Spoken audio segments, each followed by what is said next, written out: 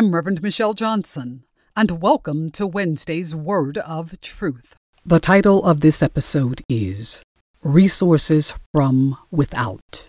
It is based on the book of Acts, chapter 2, verses 42 and 43 that read, They devoted themselves to the apostles' teaching and to the fellowship, to the breaking of bread and to prayer. Everyone was filled with awe, and many wonders and miraculous signs were done by the apostles.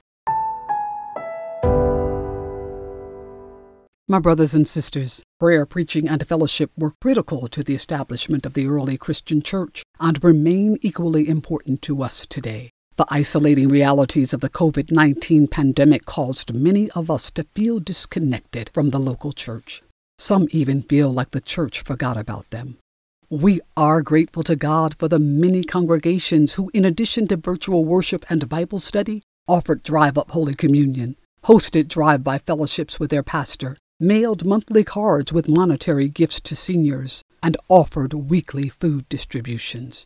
Creativity is the key to remaining connected in times of crisis. We are also grateful to the churches who, in the face of death and mounting despair, responded with virtual mental health ministries.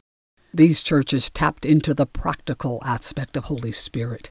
They recognized the power of prayer, preaching, and the pew, but they also understood the necessity for immediate personalized crisis intervention.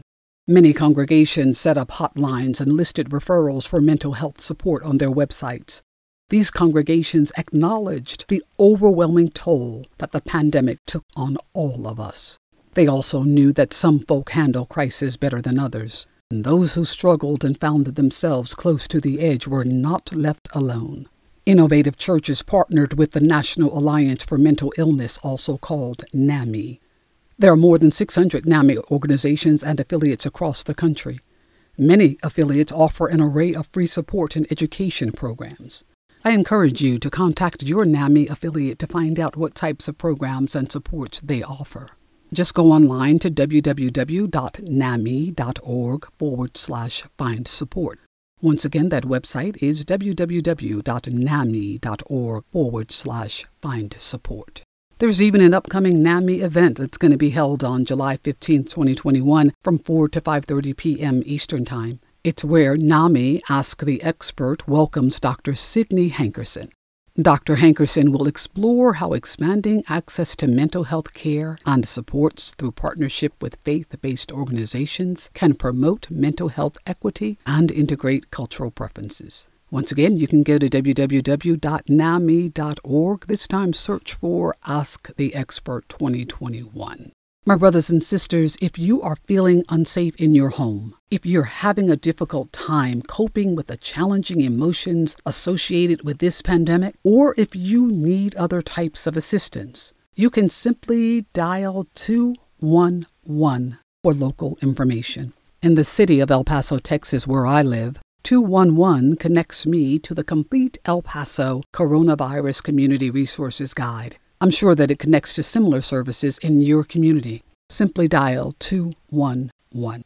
We may be in a better place now than we were last year this time, but post-pandemic trauma is still real. My friend and brother in Christ, Mr. Tyrone McDuffie, is a licensed professional counselor who will join me in conversation next week. We're going to talk frankly about the discriminate ways in which Black and brown people have and continue to be victims of COVID-19. Mr. McDuffie will offer strategies for healing and self-care that can help us begin the process of restoration now. I'm Reverend Dr. Michelle Johnson, and you have been listening to Wednesday's Word of Truth. You can follow us on Instagram, Twitter, and Facebook. Join me next week for another segment of Wednesday's Word of Truth. Thank you for listening.